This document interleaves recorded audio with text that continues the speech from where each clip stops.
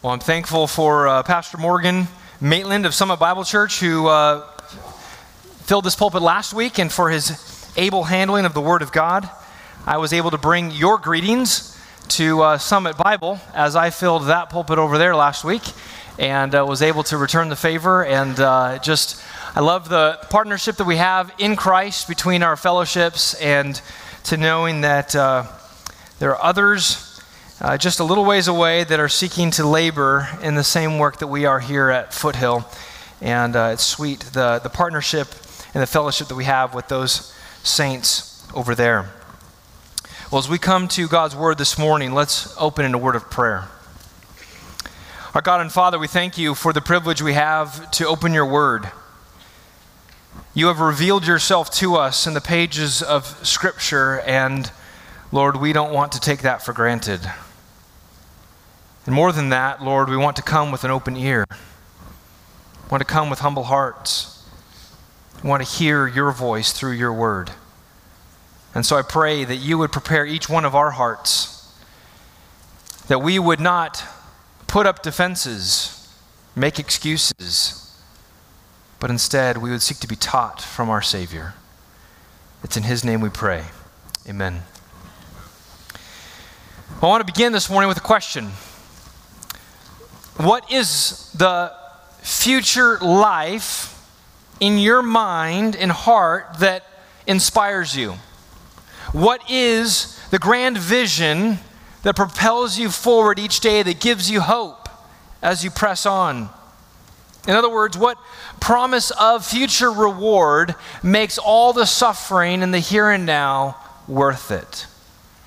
Humanity is naturally driven by such visions, such portraits of the future, such promises of the good life, the idyllic future that we hope to get to someday. Mankind will endure any hardship as long as the promise that is out there in front of them is clear enough, is true enough for them to grasp. You see this in a simple way with, say, the Spanish conquistadors who traveled over sea and mountain. Didn't matter the obstacle, they continued to press ahead in order to reach the gold, in order to reach the prize that they believed would make them filthy rich and famous back in their homeland. I think of those Buddhist monks and others who endure great asceticism in order to achieve nirvana, in order to reach those heights of ecstasy. In ancient Judaism, the grand portrait of the future, the vision that the faithful Jew lived by, was the vision of the Messianic kingdom. The prophets who had spoken to that nation over many generations told them of an era in which the planet would no longer be under the curse of sin, that sin would be done away with, even their personal sin would be washed away. It's told of that the banquet table would overflow with food and drink. There would be so much abundance, they wouldn't know what to do with it all. It would be a time of great feasting and celebration. And the Old Testament made this clear that this would take place here upon the earth. But also made clear that those who would participate in that great and grand future messianic banquet would be the righteous. The righteous would be the ones who would inherit that land, that would participate and live forevermore. The wicked would be cast out. The wicked would have no place in that future idyllic kingdom. And so, as the Jews lived under that vision of the future, they were constantly asking themselves, how is it that I can make sure that I am going to participate in that future kingdom? I'm going to participate in that glorious future day. How can I know that I am among the righteous? Well, the Old Testament was clear that the righteous were those that followed the law, followed Torah. They followed what God had instructed in the law.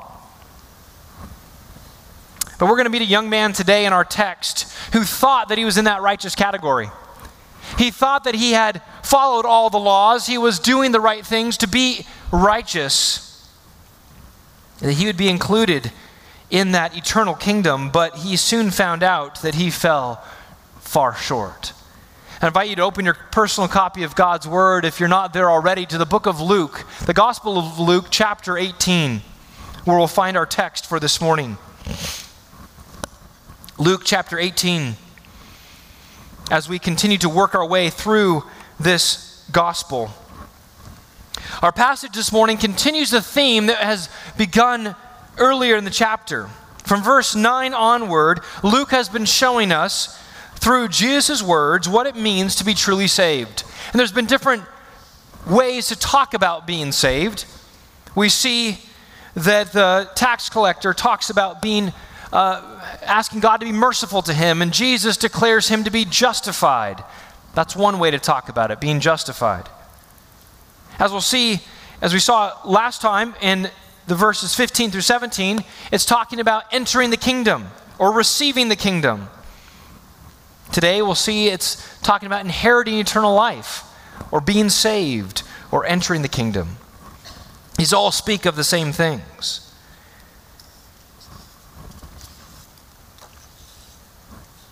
In verses 9 through 14, we saw that Jesus contrasts two individuals, the tax collector and the Pharisee, you'll remember. The Pharisee who delighted or took pride in his own deeds, believing that he was righteous, his own obedience to the law is what he took confidence in. Meanwhile, the tax collector who recognized he had no righteousness, simply cried out to the Lord and said, "God, be merciful to me, a sinner." And Jesus says that is the one who went home justified. That is the one who went home saved. Jesus then went into a few verses here in verses 15 through 17 in which he brought infants to him, and he used these infants as an illustration to say that if you're going to enter into the kingdom, you must receive the kingdom as if you were a child, with the helplessness and dependence as a child. You must renounce all of your self-confidence. Well, today in our passage, we're going to pick up in verse 18. And we're going to see a man who is the exact opposite of that childlike faith. Jesus says you must receive the kingdom like a child, and then we see one who refuses to do so. Instead of confessing his helplessness and dependence, he asserts his achievement and self-sufficiency. And in this, he misses out on the path that would lead to life. Let's begin by reading our text, verses 18 through 30. Follow along as I read. And a ruler asked him, "Good teacher, what must I do to inherit eternal life?" And Jesus said to him, "Why do you call me good? No one is good except God alone. You know the commandments. Do not commit adultery, do not murder, do not steal, do not bear false witness, honor your father and mother." And he said, "All these I have kept from my youth." When Jesus heard this, he said to him, "One thing you still lack.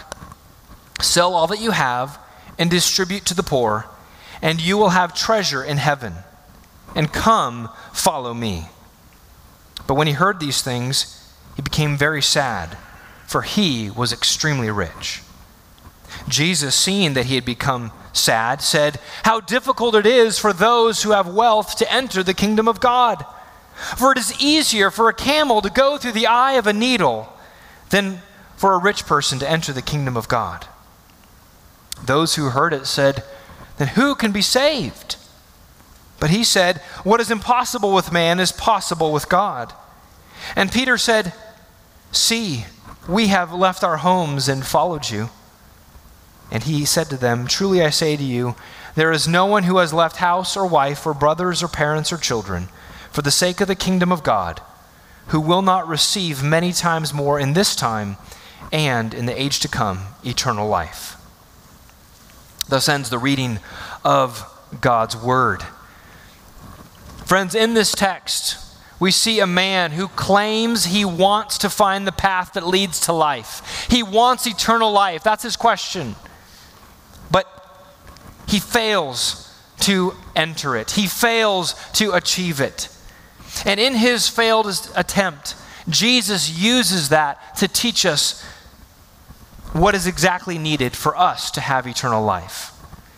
And so this morning we're going to see 6 features of the path that leads to life so that we can know if we are truly on that path. Friends, we need to use this text to help us to see if we truly know if we are on the path that leads to life. There's 6 things that we need to know about this path. And the first is this: the path that leads to life cannot be earned with our achievement. The path that leads to life cannot be earned with our achievement. We see this in verse 18. Look at it with me. It says, a ruler asked him, "Good teacher, what must I do to inherit eternal life?" This passage begins with a question. This ruler steps up and asks him this question, and very well could have been a response to what he just said about children in verse 17. He says, "Truly I say to you, whoever does not receive the kingdom of God like a child shall not enter it." And then the ruler says, "Good teacher, what must I do to inherit eternal life?" Again, throughout this chapter, as I said, there's several phrases that describe the same thing. Entering the kingdom of God, inheriting eternal life, being saved, all of these are equal phrases that Jesus uses to describe the same thing. Are you on the path? Are you in? Do you have salvation? And do you have the promise of eternal life? Here in verse 18, it's about inheriting eternal life. Now, how does a Jewish ruler, we don't know much about this man, what he was a ruler of. Was a ruler of the synagogue? Was it a ruler in the city? We're not sure. And it's not pertinent to our text. But how does a Jewish man like this think in these categories, inheriting eternal life? Well, I believe they pull in the idea of eternal life from Daniel chapter 12, verse 2, which says this: "And many of those who sleep in the dust of the earth shall awake, some to everlasting life, and some to shame and everlasting contempt."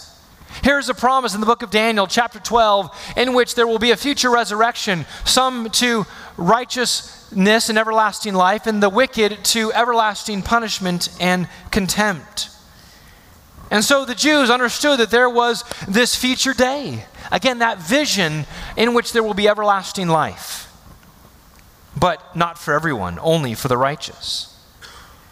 And so this, combined with the teaching about the Messianic kingdom that was going to take place here upon the earth and is spoken of throughout the Old Testament as an inheritance of the righteous. Jesus even picks up on this. You'll remember in the Beatitudes, the meek shall inherit the earth. Blessed are the meek, for they shall inherit the earth. They will inherit this kingdom that takes place here upon the earth. And so this man takes these truths and comes to Jesus and says, "What must I do to inherit eternal life, to be a part of this great inheritance?" Now, this must have been a common way of speaking, because we see almost an identical question asked by the lawyer, the expert in the law, in Luke chapter 10. This is the man who set up the whole account that led into the parable of the Good Samaritan. A lawyer who asked Jesus, "Teacher, what must I do to inherit eternal life?" Almost an identical question. But there seems to be a fatal flaw in this man's question. He believes that eternal life, that salvation, is something that can be earned, that can be achieved. What must I do to inherit eternal life? Again, we don't know much about this man. Matthew, the gospel writer, tells us he's young. But we see even from this first question, paired with what we see throughout the rest of this narrative, that he is seeking to stand upon his own accomplishments. He's seeking to stand upon his own good deeds, believing that what he has done can somehow obtain and earn him access into this eternal heavenly kingdom. He thinks that he can achieve eternal life on his own efforts. Friends, this is a mistake that has been made in the centuries since, and even in our own day. The people began to take confidence in their own deeds, in their own good works, thinking that if they simply do enough religious things and they pack them all together, then somehow they'll outweigh their bad deeds, that somehow God will grade on a curve, and he'll look to all these good deeds and they'll earn their way into heaven. But friends, God's standard is perfection. There can be no unrighteousness in us. We can't slip up even once. we know that we all have sinned. The Bible is clear that there is no one that is righteous. We've all fallen short of the glory of God. None of us stand righteous in his sight. And that the wages of our sin is death. All of us are broken by sin. All of us are stained by sin deep on the inside, and all of us stand guilty before the bar of God's justice because of our sin.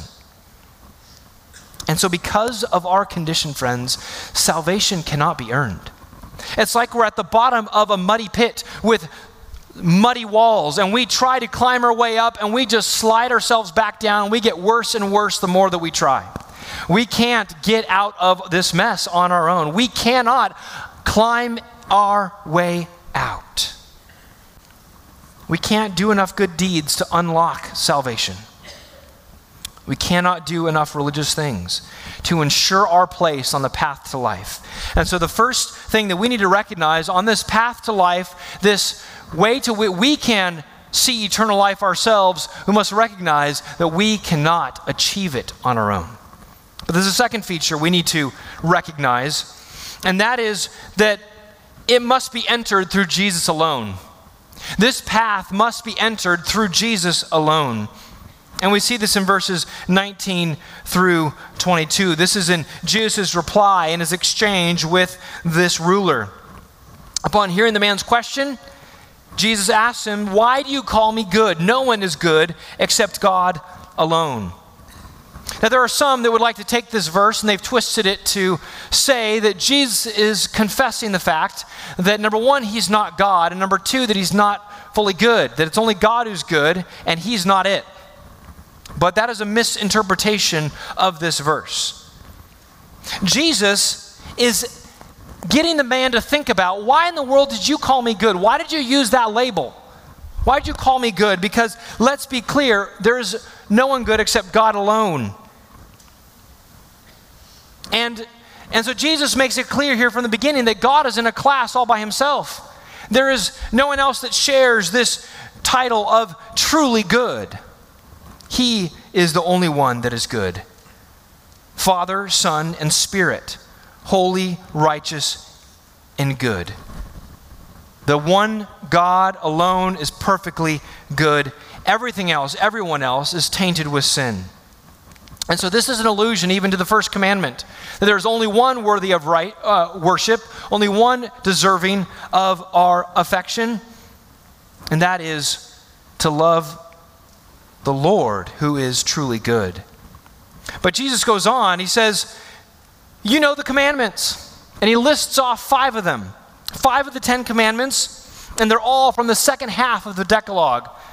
The second half that refers more to how people are to treat one another. He doesn't give them an order here, but he says, do not commit adultery, do not murder, do not steal, do not bear false witness, honor your father and mother. 4 negative, 1 positive, and they all have to do with our treatment of one another, our treatment of each other's property. And this reality that stands behind this is that if there was truly a love for God, then there would be a ability to treat one another fairly as well. Because the ways that we treat the Lord is the way that we then treat one another. If we treat God rightly, we'll treat others rightly. Now, it might seem like an interesting choice for Jesus to start listing off some laws. Why is he giving him commandments here? Well, he's trying to turn this man's attention to the Lord. He's trying to get his attention to God and to recognize that he himself falls short of God's perfect standard. And standing behind these commandments that are here are the 2 greatest commandments, you'll remember. To love the Lord your God with all of your heart, soul, mind, and strength is the greatest. And Jesus said, then the second is like it, to love your neighbor as yourself. These are what should be governing this man's actions. And if this ruler knows these commands and sought to do them as the law requires, then he would have set the Lord first in his heart, wouldn't he? If he truly wanted to follow these commands as they were laid out in the law, then he would have set the Lord first. And he would have loved him with all of his heart, soul, mind, and strength. But as it is, he Jesus revealed that that wasn't the case. This man didn't have Jesus and the Lord as his first priority. This man, upon hearing the listing of these commandments, I can imagine him maybe getting a little smirk on his face. He's like, oh, those, yeah. Well, you may not know this, Jesus, but I've kept all these from my youth. I'm actually a gold star on this. Expert. All my friends say, I'm the best at carrying these out. He tries to be a little mild-mannered in it, but he states it clearly. All these things, verse 21, I have kept from my youth. He believes he's kept these commandments. And he's thinking, okay, so I walk up to this teacher, this new rabbi on the block, and I ask him, good teacher, what must I do to inherit eternal life? And he tells me, I just got to do these 5 commandments. Well, this is easy. This is stuff that I've already dealt with. I've got this. If that's all that's required to obtain eternal life, then I'm in good shape. Thank you. Got my question answered. Appreciate it.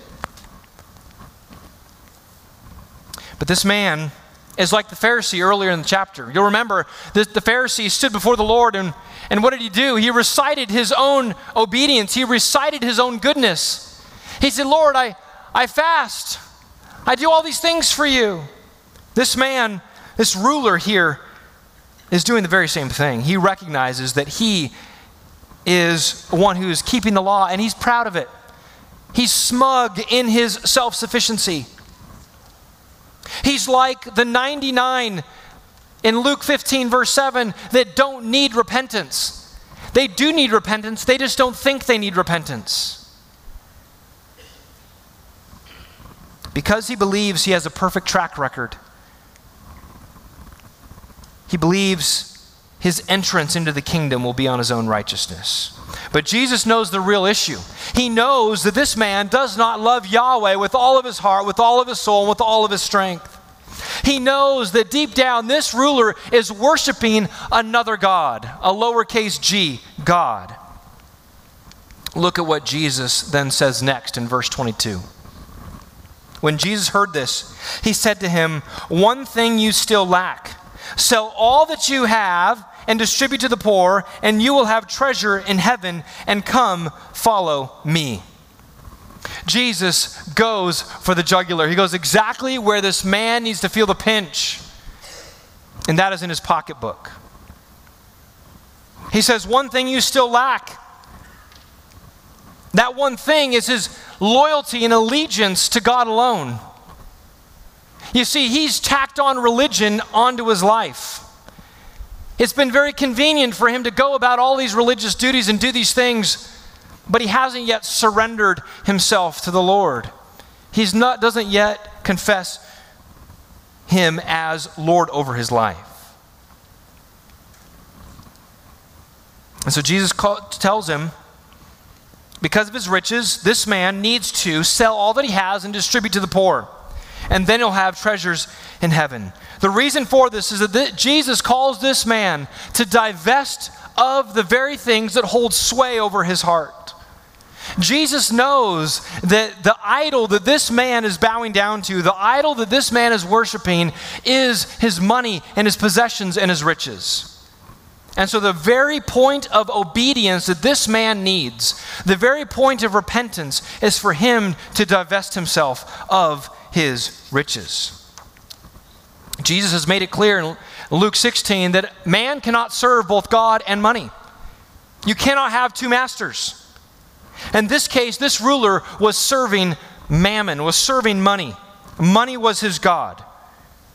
And so Jesus calls him, you want to inherit eternal life? You want assurance of being in that future kingdom? Then you must show your repentance and show your commitment by letting go of all that you have.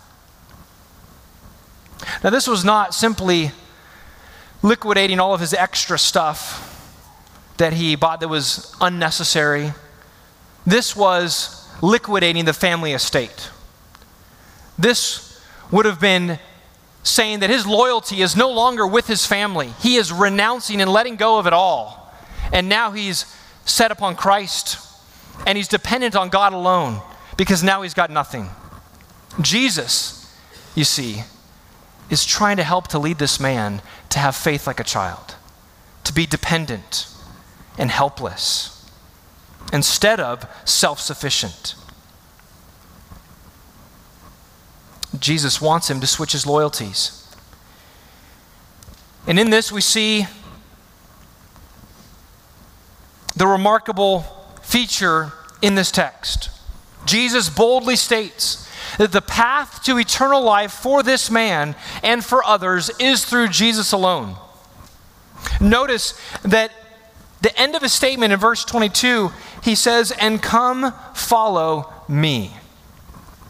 Showing that what is the gate to get to the path to eternal life? What is the gate that people have to walk through in order to be able to have the assurance of salvation?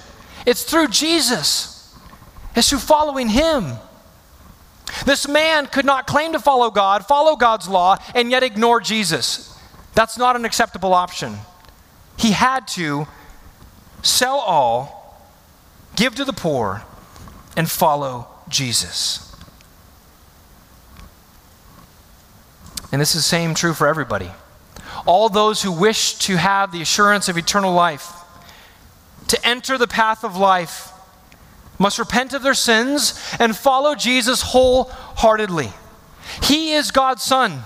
He is God's chosen representative. He is the one that he has placed before all mankind, that we must trust and believe in him and him alone. How we respond to Jesus is how we respond to God. Now, this verse is not calling each one of us to sell everything that we have and for us all to become paupers because of us divesting of everything that we own. This is a descriptive verse in Jesus' exchange with this particular man, but there's something for us to learn from it. And that is that we must divest ourselves of all the things that are false gods, all the things that are idols to us, all the things that capture our hearts and our affections, all the things that keep us from following Jesus wholeheartedly. Whatever they might be, whether it's money like him, whether it's fame, power, sex, whatever is the idol that causes us to stray, to keep our gaze, to keep our loyalties and affections from Christ and him alone, we must renounce. We must lay aside. If we would know eternal life, we must follow Jesus wholeheartedly. Friends, we live in a pluralistic age in which what I've been saying about everything through Jesus alone is not popular, sounds too narrow, too cold. But with as much warmth and love as I can muster, this is a call to life. And it's not my word, it's the word of Christ alone. And each one of us must continue to not only trust that and believe this in our own hearts to see that we are trusting in him alone, but we must proclaim this message as well, that life is found in Jesus alone. And we tell it to a lost and dying world with a broken heart, that they might know him, that they might be saved from the wrath to come. There are not many roads up the mountain that all lead to the same place. There is a broad road that leads to destruction, and there are many that are on it, and it looks comfortable. And then there's a narrow road that is difficult, and it's hard to enter it. We can take nothing with us, but only ourselves. And that is the road that leads to life. That is the road that Christ calls us to. And that is the road that we must continue to stay faithful to, and we must call others to as well. This idea that there are many ways to God is of the devil. Because Jesus said, I am the way, the truth, and the life, and no one comes to the Father except through me. Friends, may we be faithful to proclaim this merciful message to lost humanity and keep the exclusivity of Christ at the forefront. But there's a third feature of this path that we need to see this morning, and that is that this path can be obstructed by our possessions. This path can be obstructed by our possessions. We already see it going here, right? In the case of this young man. Verse 23, but when he heard these things, he became very sad, for he was extremely rich. Jesus had pursued this man. He sought to win over this ruler, sought to show him the path of life, but his response is tragic. He's deeply sorrowful. This word for being very sad is used of Jesus in the Garden of Gethsemane in Matthew 26. It's the same kind of deep, soul-piercing sorrow. This man is overcome emotionally. You need to understand that. He's not just like, well, sorry, Jesus, not what I want. No, he is deeply troubled. And I believe there's a lesson in this for us. And that is that just because we or someone else expresses sorrow, even great sorrow over something, does not mean that true repentance has taken place. Yes, sorrow is a necessary step in the path of repentance, but it does not entail completely what repentance is. Repentance is a turning, a changing of mind, and a turning of behavior. That we stop doing what we were doing and we change and we turn and do the right thing. And it includes sorrow over the sin that we pursued. There should be deep sorrow. But this man shows us that just because there's deep sorrow doesn't mean that a change of heart has taken place. Now, if Jesus had said something different to the man, let's say if he said, no, young man, if you would fund this great humanitarian effort, or if you would fund this great school for the giving of the law, or some sort of thing that he could throw his money at, he would rise up and say, all right, that's what I'm talking about. Those are the kind of good deeds I want to do.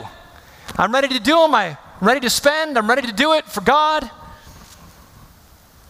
But Jesus, what he asked him was way too difficult. He was forced to separate from the idols that were controlling his heart. And Jesus then uses the example of the sorrowful young man to teach a vital truth. Let's look at verses 24 and 25. It says, Jesus, seeing that he had become sad, said, how difficult it is for those who have wealth to enter the kingdom of God. For it is easier for a camel to go through the eye of a needle than for a rich person to enter the kingdom of God. Jesus just makes it very clear. It is how difficult it is for those who have wealth as an idol to enter the kingdom of God. And it's not just extremely difficult, it's actually impossible. It's impossible because consider the illustration that he uses. A camel through the eye of a needle. Now there are some in ages past that have tried to explain this different ways, that there was a door in Jerusalem that was called the needle's eye, and a camel had to get on its knees and take off its saddle and kind of like, just that image is kind of funny. But there was no such gate in Jerusalem called the needle's eye. Others would try to say, what this meant was sometimes they called ropes on a ship as a camel, and that doesn't fail. This is meant to be an image in which it doesn't work. To get a camel through the eye of a needle doesn't work. It's impossible. And that's exactly Jesus' point. It is impossible for those who serve money, who serve it with their life and with their affection and with their worship, to enter the kingdom of God. No man can serve two masters. Now, Jesus is not saying that a rich person can't be saved at all and that those who are rich are hopeless. He's saying that on their own, rich people are impeded from entering the kingdom by their riches. And as we'll see, this was a shock to the people that heard this, because they believed that if they were rich, if this man had all these possessions, that he was especially blessed by God. God must be just flooding him with all this wealth because God's so pleased with him. Unfortunately, some of that same mentality can enter our own minds as well. But they also assumed that if they had all this wealth, they could do more good than everybody else. A poor person would look at a rich person and say, well, they have a lot of expendable wealth. They could be able to do so much good for people. And yet me, I've got nothing, but they're able to do so much good. They must be at the top of the list. They must be at the front of the line to enter the kingdom. But Jesus flips it all on his head. He reveals that many possessions, rather than making one better in God's eyes, rather creates an obstacle or a barricade in salvation. Because someone who is self-made and believes himself to be self-sufficient doesn't need to be saved. They will save themselves. They'll say, how high? Okay, I'll jump. And folks, this is a danger for us. Of course, there's always others that are richer than us, that have more than we have. And yet we have much in this great United States of America. But our wealth can capture our hearts too. Our desire for stuff, our things, our house. Doesn't matter where it is. We can be beholden to our possessions, whether it be in our driveway, in our bank account, or in our pockets. And these things can become idols for us. And we can try to serve our idol and serve the Lord at the same time. And Jesus says it's not possible. Of course, there's those who serve the idol of money that don't mind adding Jesus in on the side. But Jesus wants us to surrender our life and our all to him. But this call that Jesus has for us to surrender everything is too costly. It's too painful. The church father, Augustine, said it's one thing not to wish to hoard up what one does not have. It's another thing to scatter what has been accumulated. The former is like refusing food, the latter like cutting off a limb. To renounce, to let go, is hard and it's costly. But this is what Jesus calls for. Well, how could someone who's so entrenched, how could someone like this ruler ever be saved? Well, it's going to take a miracle of God. And that leads us to our fourth feature regarding this path that leads to life. And that is, it can be accessed only through a miracle by God. It can be accessed only through a miracle by God. As the disciples heard this statement that Jesus gives, they're shocked. They assume the rich were blessed. They assume they would be at the front of the line. And so once they hear this, they say, verse 26, then who can be saved? Listen, if those at the front of the line can't get in, then what's the hope for the rest of us? In response, Jesus makes a simple declaration that reasserts the truth found in the whole of the Bible and in the truth of the gospel. He says, what is possible with man, what is impossible with man, is possible with God. In other words, he says mankind is incapable of being saved on his own. Then who can be saved? Well, if it were left in man's hands, no one. No one. It's impossible. People as mere mortals are unable, incapable of obtaining eternal life, obtaining salvation. Friends, it is impossible for you and I on our own to enter the kingdom. It is impossible for you and I to be saved on our own. There's nothing that we can do to make it happen. It's outside of our grasp. It's impossible for us. We don't have the power. We don't have the ability. But Jesus wanted his audience then and us today to see that it is truly impossible. He wants that to sink in for us. That we cannot accomplish salvation. And we're back to where we began. We cannot achieve salvation. But notice that what's the other side of it? That with God, all things are possible. It's possible with God. And friends, this is the good news of the gospel that is proclaimed from cover to cover in the Bible, that God saves sinners. Salvation is of the Lord. And it's only possible with God. Because salvation requires, first, an act of the will of God. God must initiate salvation. He decides who will be saved. Dead people, spiritually dead people, cannot decide to become alive. So too, we must require God to act on our behalf. Without it, there is no salvation. But not only does it require an act of his will, but it requires a movement of his grace. We deserve his wrath. So if he saves anyone, it's because of his mercy towards us. Not because of any merits that we have. No, we have demerits. We are ill-deserving, not just non-deserving. We are ill-deserving. We deserve hell and his wrath forever, but instead we've been shown grace. We've received salvation. This is because of his mercy.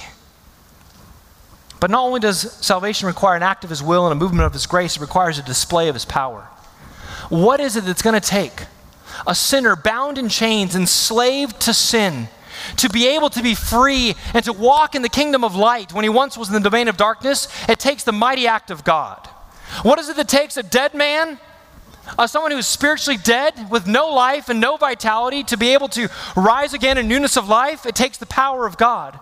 And friends, that is only in the hands of the Lord. With man it's impossible. With God it is possible. Salvation comes from God. We don't contribute anything. God does 100% of it.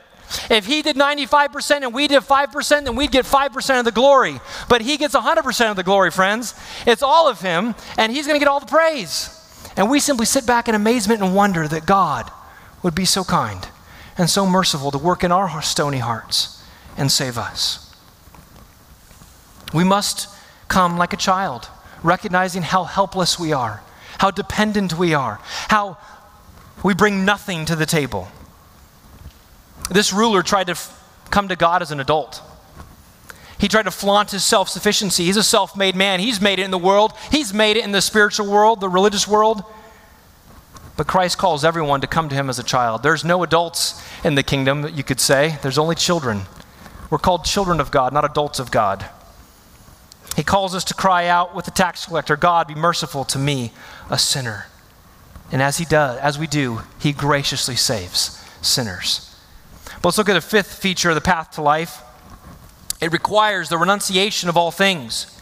It requires the renunciation of all things. After Jesus makes his statement about salvation being possible with God, Peter speaks up for the disciples and says, see, we have left our homes and followed you. Now this could sound a little self-serving, but I believe that this is actually a positive statement that Peter makes, and Jesus doesn't correct him. He uses and plays off of it because Peter and the disciples here serve as a positive example. The ruler is a negative example. He holds on to his things and doesn't want to follow Jesus. Peter says, but Lord, we have left everything. We've done what you've said. And Jesus says, yes, I know. I know you left your family. I know you left your business.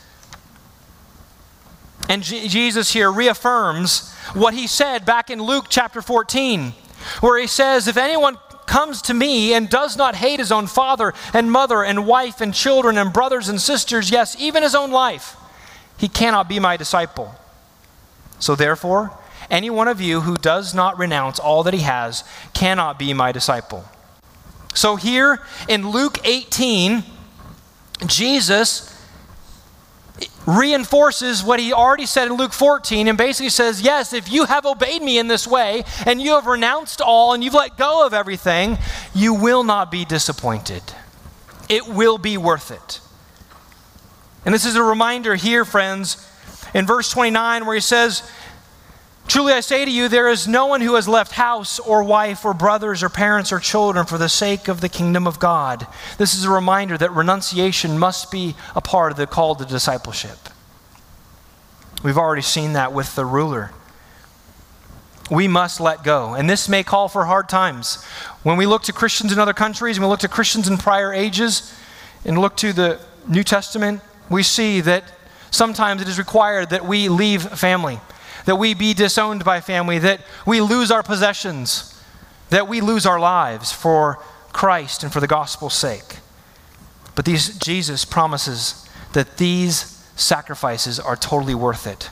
And that brings us to the sixth and final feature of this path to life.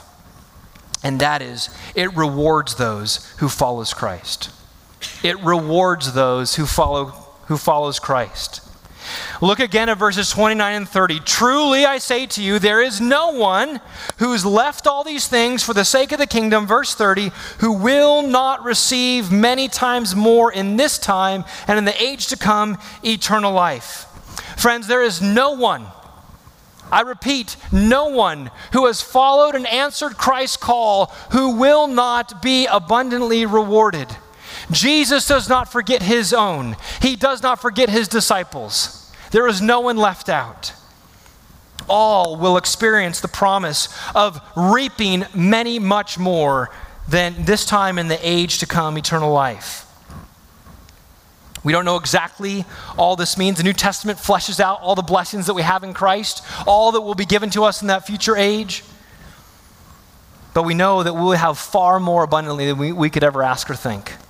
We know it's going to be beyond our wildest imagination. We know that it'll far outweigh the costs. For this temporary affliction is producing an eternal weight of glory for us. So church, see the assurance in your Savior's words here this morning. There is a cost, but the cost is worth it. Do not neglect that. Do not forget that. Our world wants to tell us that the things that are the here and now that this world has to offer, these are the things we should fight for. These are the things we should gratify and please ourselves with. But the Christian life is one big lesson in delayed gratification. We are not living for the here and now. We will be blessed in the here and now. He says in this time, but when it comes to the full measure of our blessing, it awaits a future day. And so believer, hold on. Hold fast. Remain steady. Trust your Savior. There is pain, there is a cost, but he does not forget you, and he will repay you far and abundantly what you've ever paid out in this life. Jesus paid it all so that he can pay you out of his grace. And so the question for us this morning as we close is, are you on this path to life? Have you trusted completely in Christ? Have you renounced all? Or are you still clinging to something that is yours, something that you want to hold on to? Friends, Jesus calls that we give it all up. It all belongs to him. And so we need to repent. We need to leave it all behind and cling to him with all of our heart, soul, mind, and strength and know that it is totally worth it. And he will save us in the end, all to his praise and glory. Amen? Let's pray together. Our Father, we do ask that you would please help us to search our own hearts. I pray for all those who are here. Lord, you know the condition of each heart and each soul.